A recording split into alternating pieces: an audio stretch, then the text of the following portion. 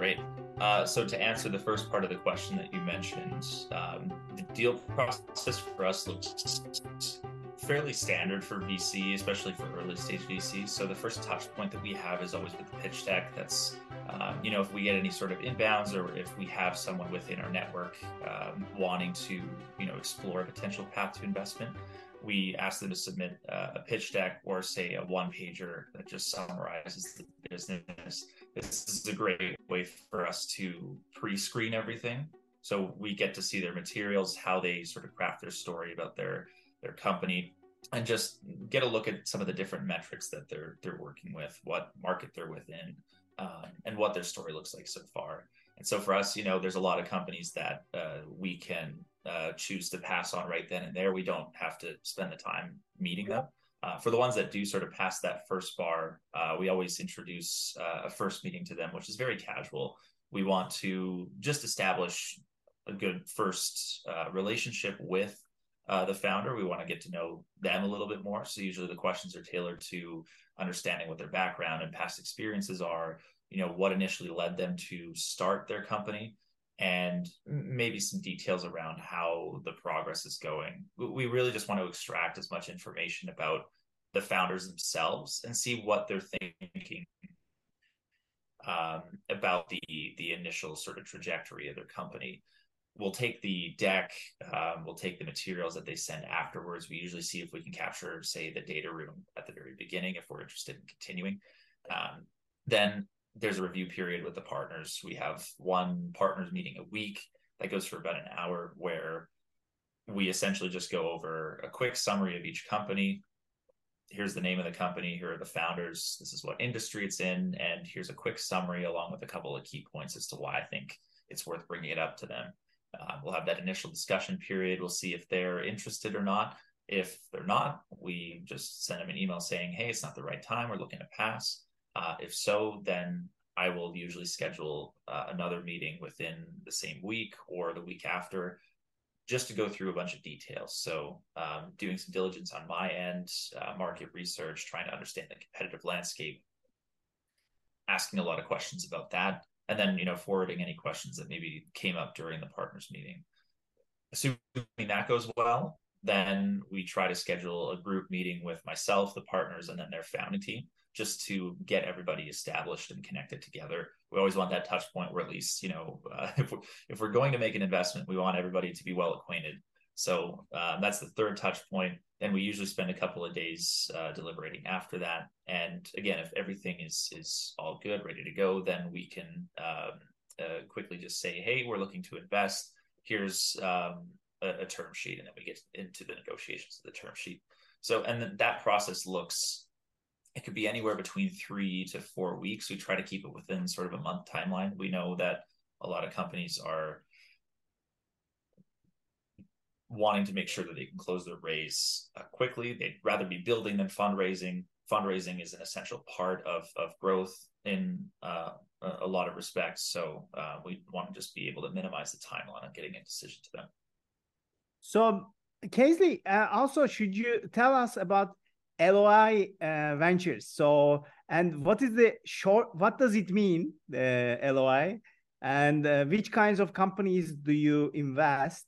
And also tell us, how did you end up being an investor in this fund? For sure. Yeah, so LOI Venture was started in 2021. LOI comes from League of Innovators, which is I would call it a sister company. It's our accelerator that's been running for a little bit longer than we have. And it was essentially, when it was formed, my two partners, Ryan Holmes, the founder of Hootsuite, Manny Pata, he's a serial entrepreneur in Vancouver, they combined their charities together to essentially accelerate the ability for, or I guess give access to young entrepreneurs throughout Canada, at least initially, resources, materials, mentorship to help build and grow their startup. So the fund came about a few years after the fact, when they started realizing that some of the companies that were going through this program were scaling quite well. One of the success stories that we always come back to is Smart Suites by Tara Bosch is the founder. She was one of the first people in the program, scaled a massive CPG company in the healthy snack space to now where they're appearing in most convenience stores, department stores, grocery stores. So the enterprise value there is quite incredible. And so we wanted to, of course, capture that and be a part of the investment journey as well. And the nice thing about that is any of the return that comes back to us as part of the carried interest that we would receive, part of that goes to the accelerator again. We want to continue to fuel innovation and hopefully see that cycle continue and grow over time as well. So that's a little bit about the fund. How I got involved was through an initial connection through this social platform called Lunch Club. I had met someone in Los Angeles, well-connected person. He was doing a lot of work on the Pacific Coast in connecting people. He was also very active in bringing a lot of Filipino investors into Silicon Valley, so introducing them to a variety of different startups and investors there. So he introduced me to a friend of his who was working in Vancouver. And at the time I was with another fund on a contract. And the friend that he introduced me to was also in some similar situation where he was based in Canada, but working remotely for a US fund. So me and him connected really well. He introduced me, one of the first people he introduced me to was another person in Vancouver. His name is Tim. And he was the previous senior analyst at LOI. He was working there part-time. And he, within that same week of me meeting him, he ended up taking off to join a company out in Edmonton as a president. So he could no longer be in that senior analyst role. So that left it vacant. And I spoke with him. I told him, hey, I have capacity. I'm interested in this. I find this fund very interesting. It would give me a lot of exposure, of course, to Canada and be able to build my network here as well, because most of the people I've met before were in the US. And the process went really easy. He introduced me to both the partners. I had separate conversations with them, came back to the one partner within, say, I believe it was a week and a half, and they offered me the position as a part-time analyst. So that went extremely well. It's not a typical interview process. So I've been with them since March. I'm working on now kind of consolidating my efforts and going full time with them.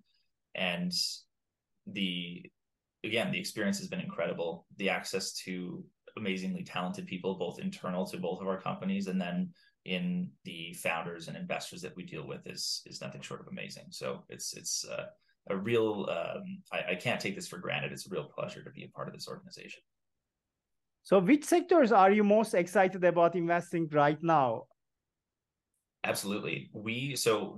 Our fund mandate is that we're a sector agnostic fund. So anything is essentially fair game. We do have a bit of hesitation towards some verticals that maybe are just a little bit more distant to what our collective expertise is. So we've been a little bit more reluctant to say invest in healthcare or life sciences. That's the one that we usually get a lot of pushback in.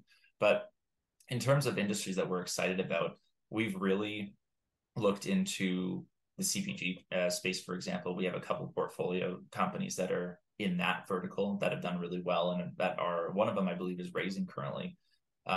We've invested in a franchise company, a mobile oil changes, tire rotation, other services for cars and fleets.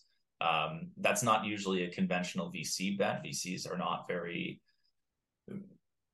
warm, I guess, to investing in, say, franchises. So, but this one is performing exceptionally well. So we really like the founder with that one. And then we go up and down the list of ed tech, for example. We've made a couple of we're in diligence with a couple of companies right now. We just did invest in one out in Calgary called Monarch.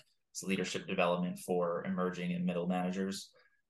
So yeah, we are very all encompassing. We are essentially, we try to, rapidly learn any sort of industry very quickly, arrive at some sort of conclusion about the state of the market today, what that company is doing tomorrow, and does it actually fit in as something that's novel or disruptive or setting a new standard. And if we can determine that, then usually we'll try to make a deal.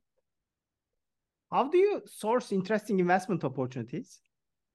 Absolutely. So we have the unique advantage of having our accelerator do much of the work for us. So we're heavily split, or I guess heavily concentrated towards making investments that come out of the accelerator. So we have cohorts that span at least back into 2017, if not earlier, that we can tap into, of plenty of startup founders that are looking for pre-seed or seed dollars. So they essentially are already within our network. It's just up to us to make sure that we can check in with the accelerator team monthly just to see, hey, are they aware of anyone that's raising?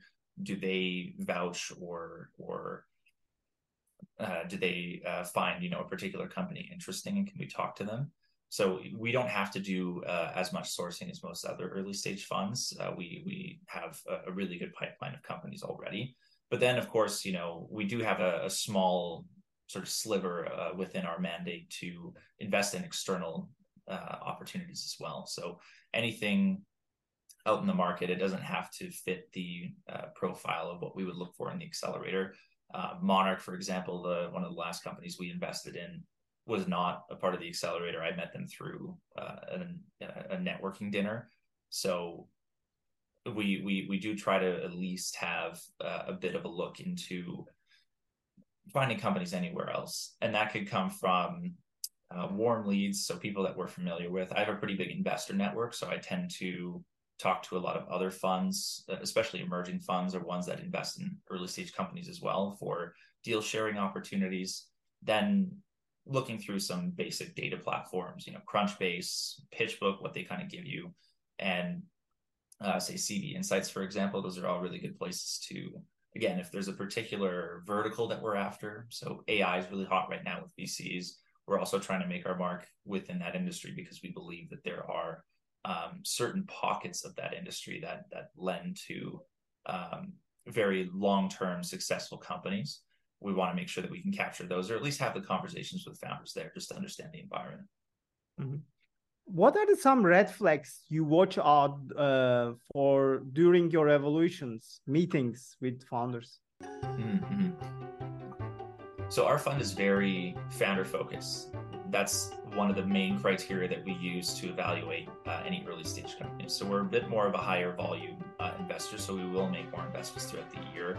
We're not as, say, data driven in the sense that we won't create any sort of complex models to support I guess the narrative of a company. So a lot of the companies that we look at are pre-revenue or just starting out. So we think that sometimes would detract from being able to close on a decision quickly or support founders. So being founder first, one of the red flags that we will identify or that we've seen is a lack of transparency.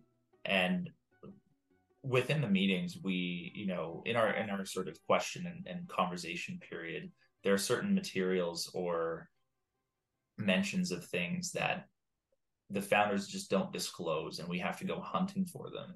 So for example, it could be within a deck or within the conversation, not understanding who their competitors are, right? If they don't mention that in the deck, or if they're maybe not mentioning some key players that might be a little bit more directly competing with them than what they're suggesting, that gives us an indication that they're trying to paint a picture without disclosing the whole truth.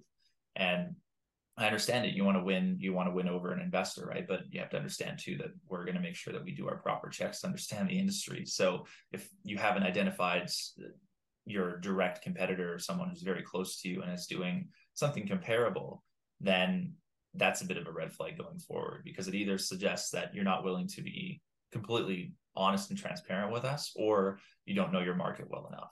So that's one of the biggest red flags, I would say. Another is we try to do a lot of work on understanding the team dynamics. So each individual, of course, we want to assert that they have the proper skills, their past experience is somehow relevant to what their company's doing today. But if we can tell that there's a bit of a disjoint between how the founders can work together. So say you have an all technical team that's never once built a company before, or never once been in a position where they've been part of sales or business development or even operations, right? If it's a purely technical team, then we almost wonder, you can build a very novel product and you can probably do it a little bit quicker than others can. But can we get confident in your ability to actually sell this or identify your customers or be able to scale and navigate the problems of a growing company, right? Because there's a lot more to it than just building a product, right? You need to make sure that you have a team to support you as you grow. And then you need to make sure that this is validated within the market. And you have the proper measures to determine product market fit. You have, say, certain pockets within the market that are very receptive to this. That could be, first movers or say, I guess, first adopters to your product or service. So if the team dynamics, if we can't assert that those would lend to a quickly growing but stable company where there's sort of a complementary fit between founders, that's also a bit of a red flag too. Same goes with, the opposite as well. So I mentioned, an all technical team. That could also be said for, say, an all, say, financial team, right? If you have a couple of people with a finance only background trying to sell software, you would hope that they would have to find somebody to also be on the leadership team that could lead up the technical development as well. So.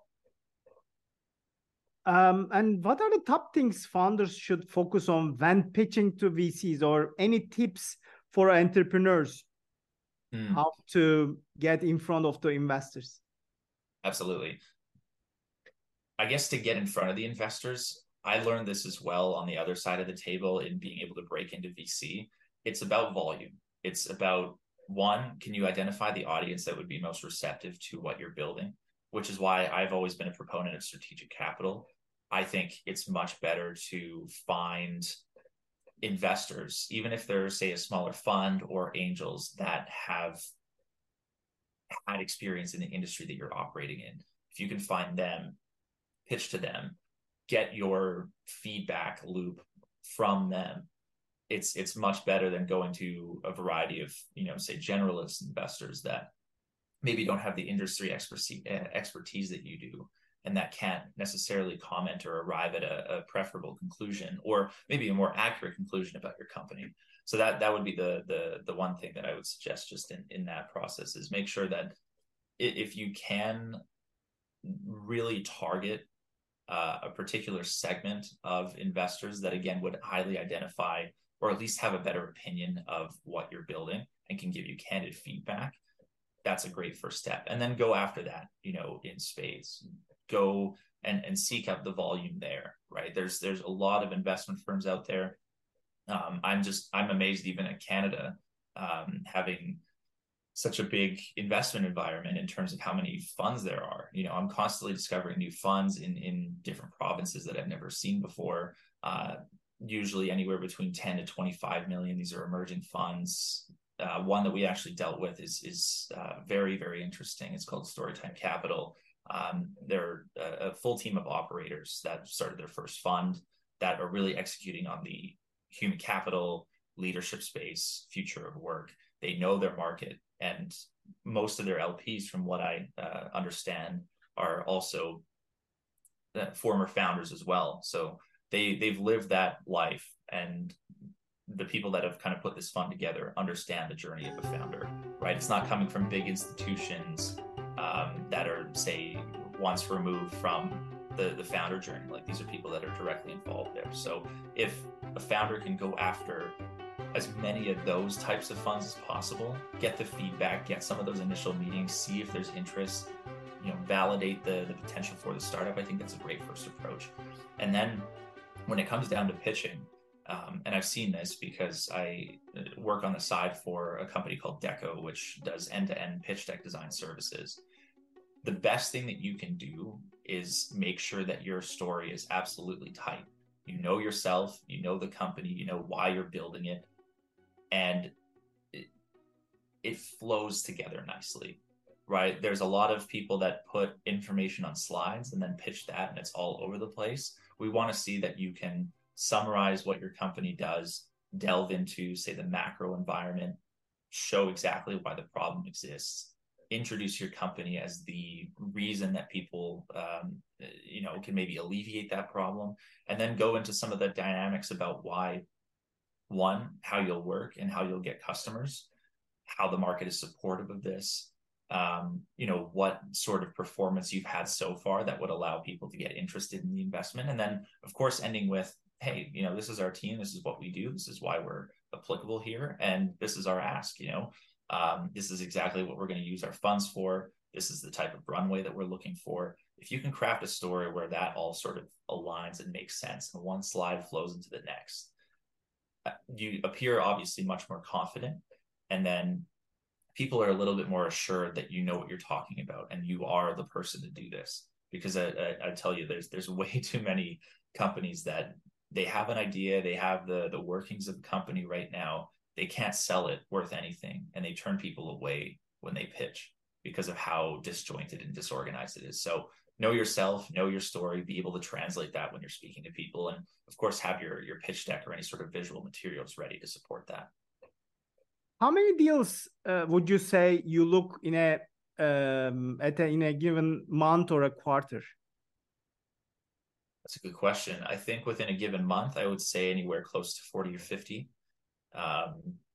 Again, we're a more high volume fund, so we have a lot of people within our accelerator that get introduced to us, or I reach out to them, either that are currently in the cohort this year. Right now we have our fall cohort in place, or they could be any alumni company as well from the years prior. And so we try to regularly cycle through those companies. Of course, I do a little bit of, and I mean, the accelerator does pretty much all the work on this, but I try to see if I can find other people, at conferences, certain gatherings or meetups, where I can introduce them to the accelerator as well, that, I think would be a good fit for the program and that we could potentially invest into. So that adds to it a little bit, but I would say within a given month, anywhere between 40 to 50.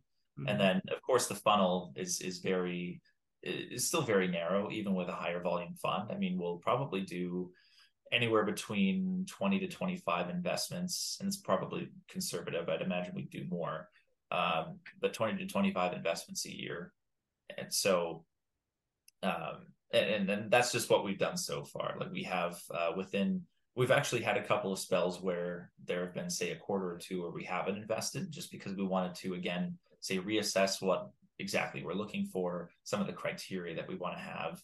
So there've been, one or two quarters where we didn't make an investment. So we do want to, say, end load our fund towards the end. So say next year, the year after, for example, we'll probably look to ramp up our check writing.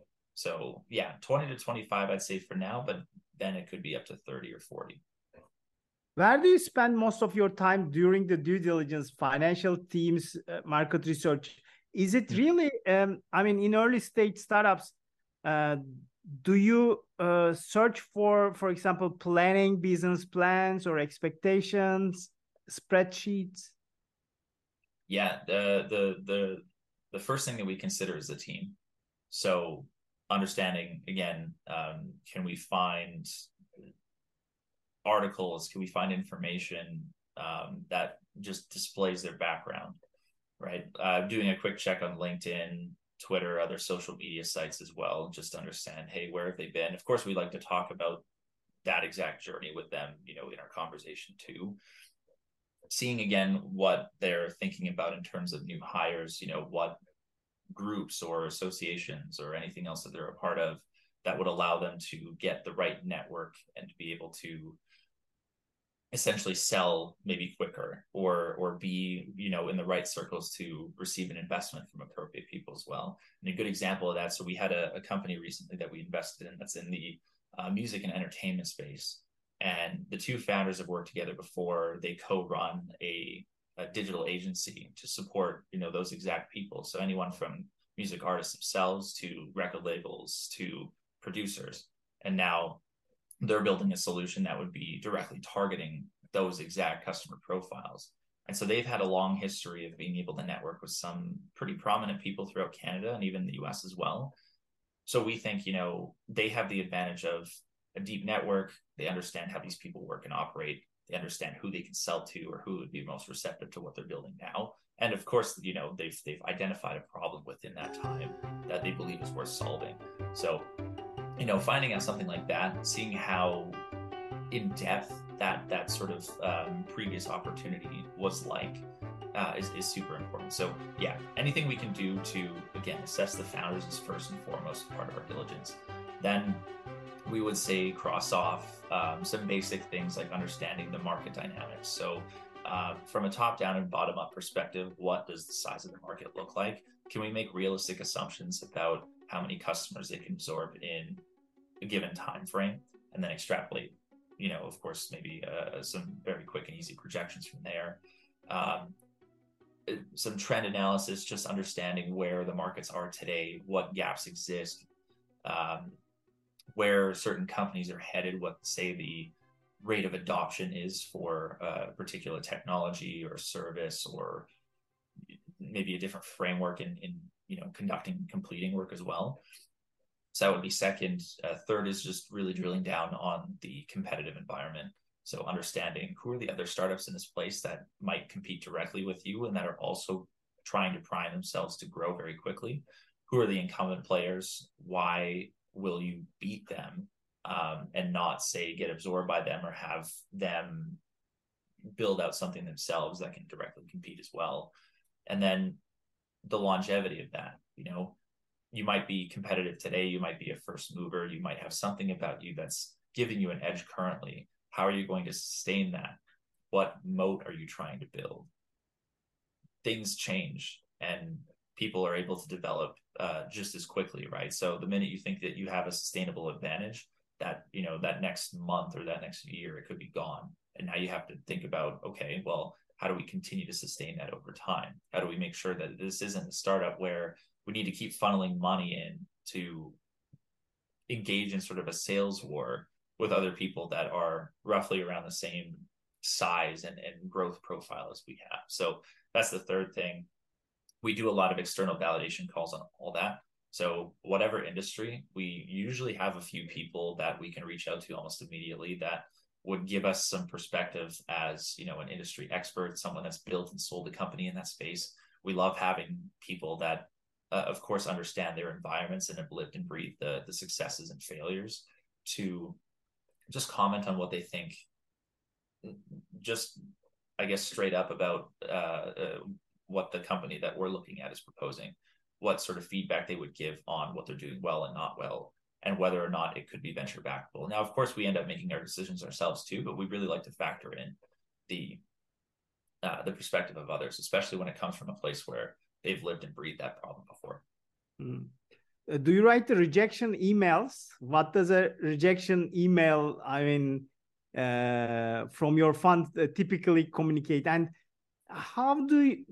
what is your advice for the entrepreneurs who receives these kinds of rejection emails? How should they overcome these tough communication? Sure. Rejection emails are extremely common. When you look at the statistic of 90% of startups will fail, that's our assumption leading into a lot of conversations, of course. So we're very familiar with writing them, first of all. The way they work, at least for me, what I like to do is, especially if I've spent a lot of time with the founder, had a couple of calls with them, dived into the details of their company, really tried to unlock whether or not this is a good fit for us. And, unfortunately, at the very end of it, it's still a no from the partners or myself.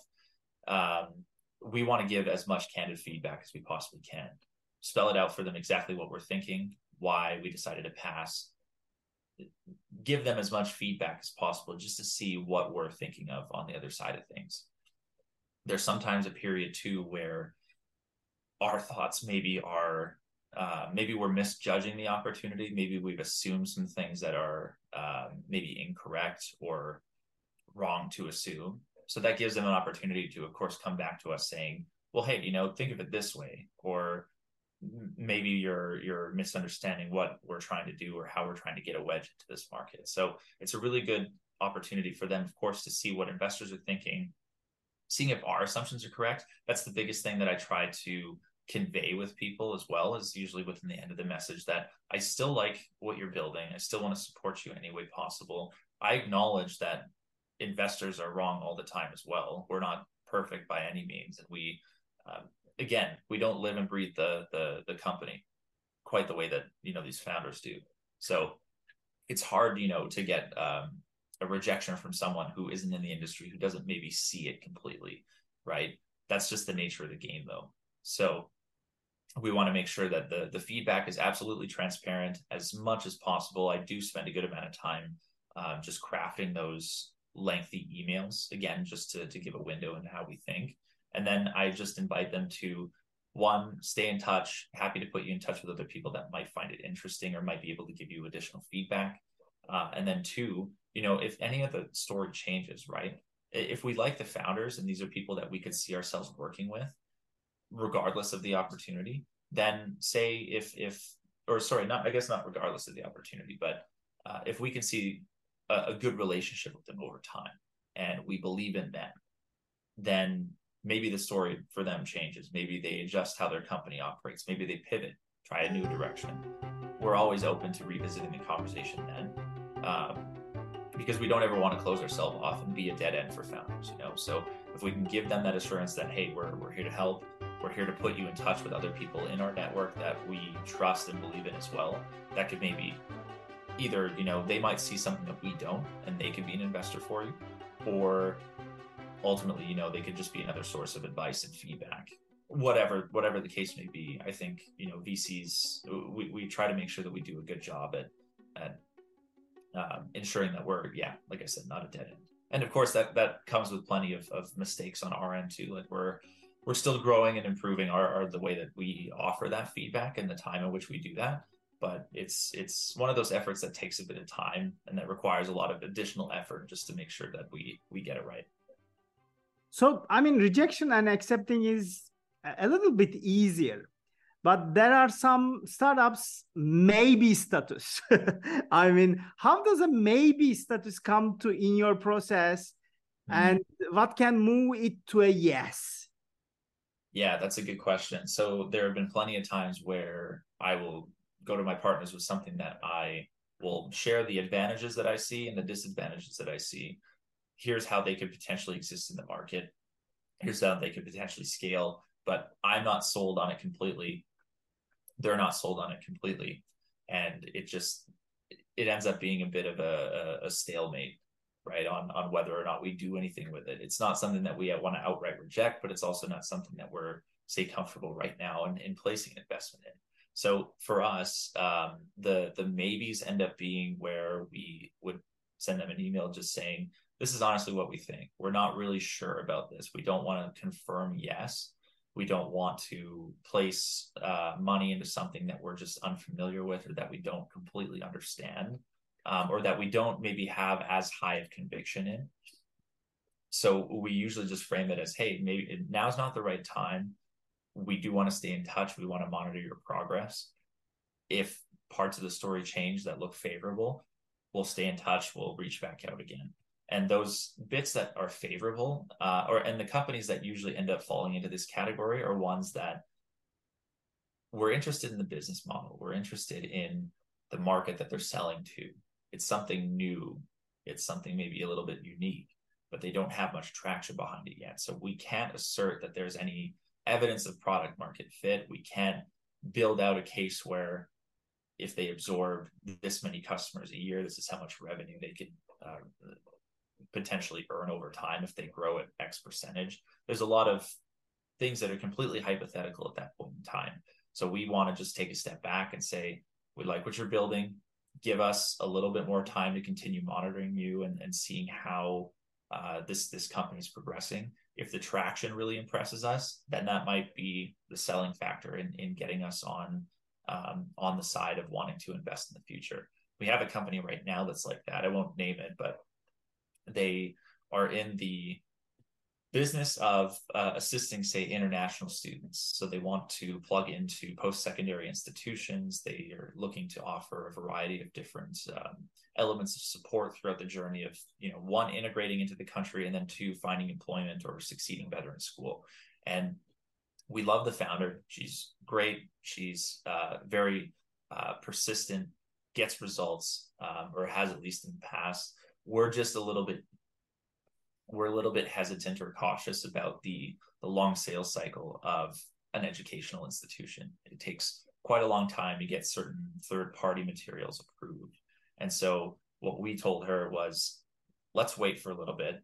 We'd like to see you actually get into these conversations and close on a couple of institutions. They could be small ones, big ones, as long as there's some evidence of variety there.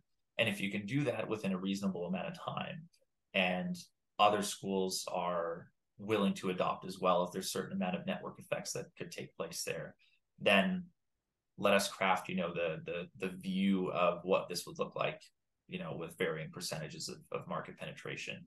And if that spells out something good, and we can get the assurance that you're going to continue executing, and you'll find other people to join your team that are mission driven that can also do that, then I would love to place an investment, right? There's a lot of things going right about it. It's just there's one or two things that we're just not sure about that we'd like to see some evidence of before continuing. Mm-hmm. And after the investment, post-investment period, what do you recommend founders to communicate with the funds, and what do you expect from them, and how regularly do you have calls with the entrepreneurs? Mm-hmm. So with the ones that we say are putting on pause, for example, or anyone, right? Like they could be a portfolio company, they could be ones that we're just in touch with, that we've passed at some point in time. But we try to always wedge into some of the last conversations with them, when we're initially considering them, is add us to your email update lists. It could be monthly, it could be quarterly. Just communicate updates on the product if that's still in development, or say you've obviously released an MVP and you're still working on some of the additional features or new integrations over time. Keep us up to date on that. We'd love to see the progress there. The progress on adding any new people to the team, what kind of value they're bringing, what your traction is like.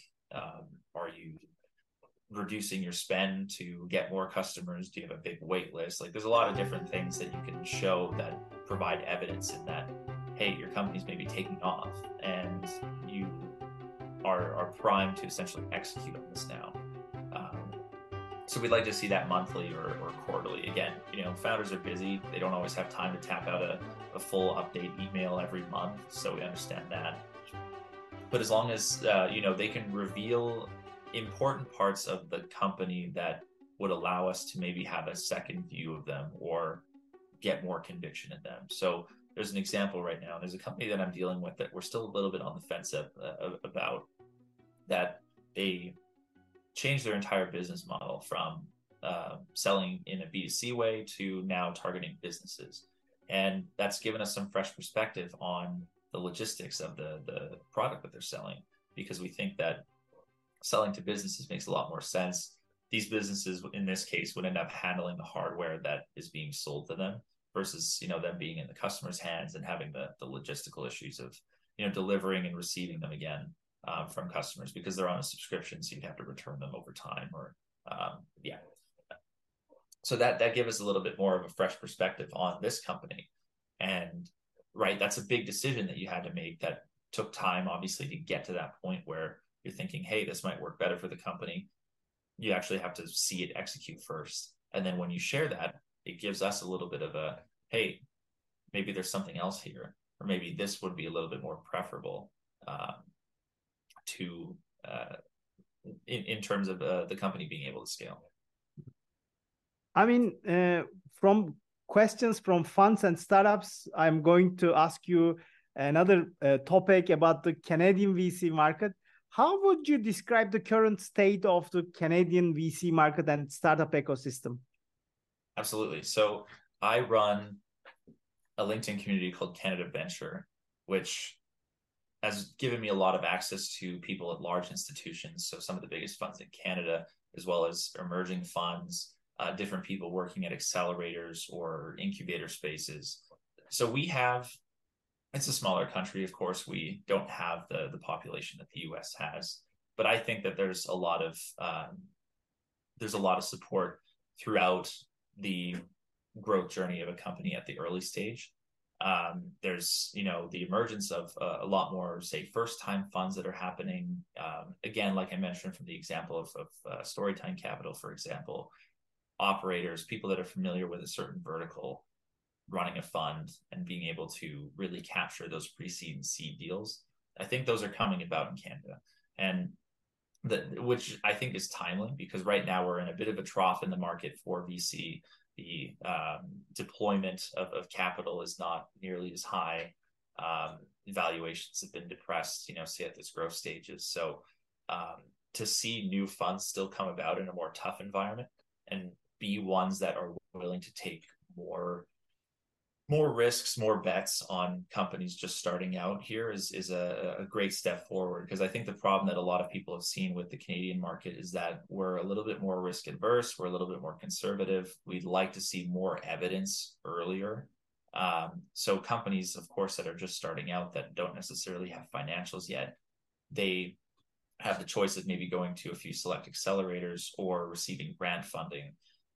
But the element of support from a pre-seed or seed perspective has not, say, been there as in the volume or as readily as in the US. So to see new funds come about in that way is great because it bridges that gap. There's a lot of funds that are investing in, say, the later, say, seed type rounds where here's a company with 2 years of historical financials. They're in a solid position. They're raising a seed round, more so like seed in definition to, again, it starts to blend like seed and series A together from what I've seen, right? Like companies are a lot further along here that are raising seed rounds versus in the States. You could have an idea on paper and, have a bit of a blueprint for what you're going to do. And you could receive a decent amount of seed funding in the States in certain cases. Whereas here, that's very hard to do. So I'd like to see people make more, obviously, educated bets or to get into those higher risk environments. So I think that's coming about in Canada. It'll take time. There's a few funds doing that. I would say that the volume still needs to increase, but it's there. But yeah, and then once we get to, say, the seed or Series A or any of the ensuing growth stages as well, plenty of support. Lots of big, say, institutional VCs. There tends to be a blend, of course, of companies that enter into a Series A. They'll have a couple of Canadian investors on the cap table, along with, say, a US one as well, depending on the performance and the aptitude or the match between fund and startup. And so yeah, I guess the time right now is a little bit different. But there's a lot of positives in the country, and just being able to meet some of the talent here is excellent. There's a lot of really good fund managers around. How is the government interventions or support in startup ecosystem? Yeah, I'm not 100% familiar with the exactness of that, but I know that there's a lot of potential for grants that come anywhere between certain municipalities. I know, for example, there's a startup that we are looking at that would receive certain grant or support funding if they're installing their solution within a given municipality.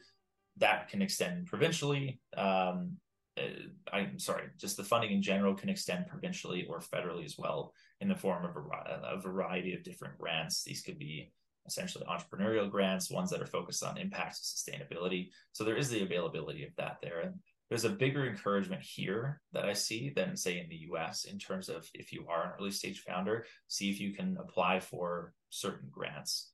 They can range from 100K up to 500K.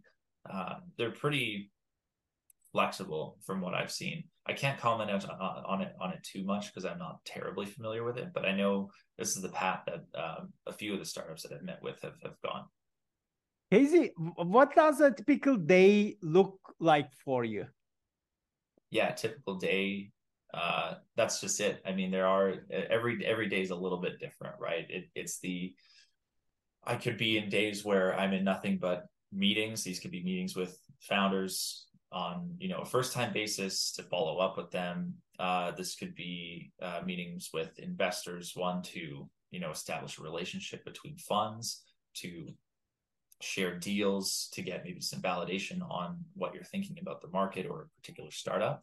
And then the other meetings could be with experts too, again, just trying to understand the space a little bit better, get validation on what sort of diligence we're working on for a particular startup too. And then, we have my like independent work. That's a lot of the times just working on the diligence, kind of preparing investment memos or, any sort of presentation material for our partners meetings, investment committees. So every day is a little bit different. A typical day would be just working longer hours to make sure that I can tick off a lot of boxes, stay on top of my emails, just make sure that I'm sort of being timely about a lot of my activities. So is there a book or books or resources you can recommend to entrepreneurs? Yeah. Venture Deals by Brad Feld. It's one of the first ones that anyone picks up in VC to learn about the space or to understand how deals are done. I think that's one that people would definitely say is essential. The Business of Venture Capital too. That was the first book introduced to me by the first general partners that I had worked for back when I was interning a couple of years ago in VC. That one was a really good way of breaking down some of the key categories of what VCs do, just getting up to date on essentially what your job would look like. It could be as an analyst or associate, it could be as a partner of the fund. It's a very good book. And then the one podcast that I've continuously tuned into is the All In podcast. I mean, it's run by a bunch of other very prominent early stage investors. Great to listen to. I mean, it's a blend of talking about, current market trends, anything going on, even geopolitically, and then certain bits and pieces about VC as well. Very informative. It's just good to put on in the background and hopefully pick up on some of the learnings, as you're working.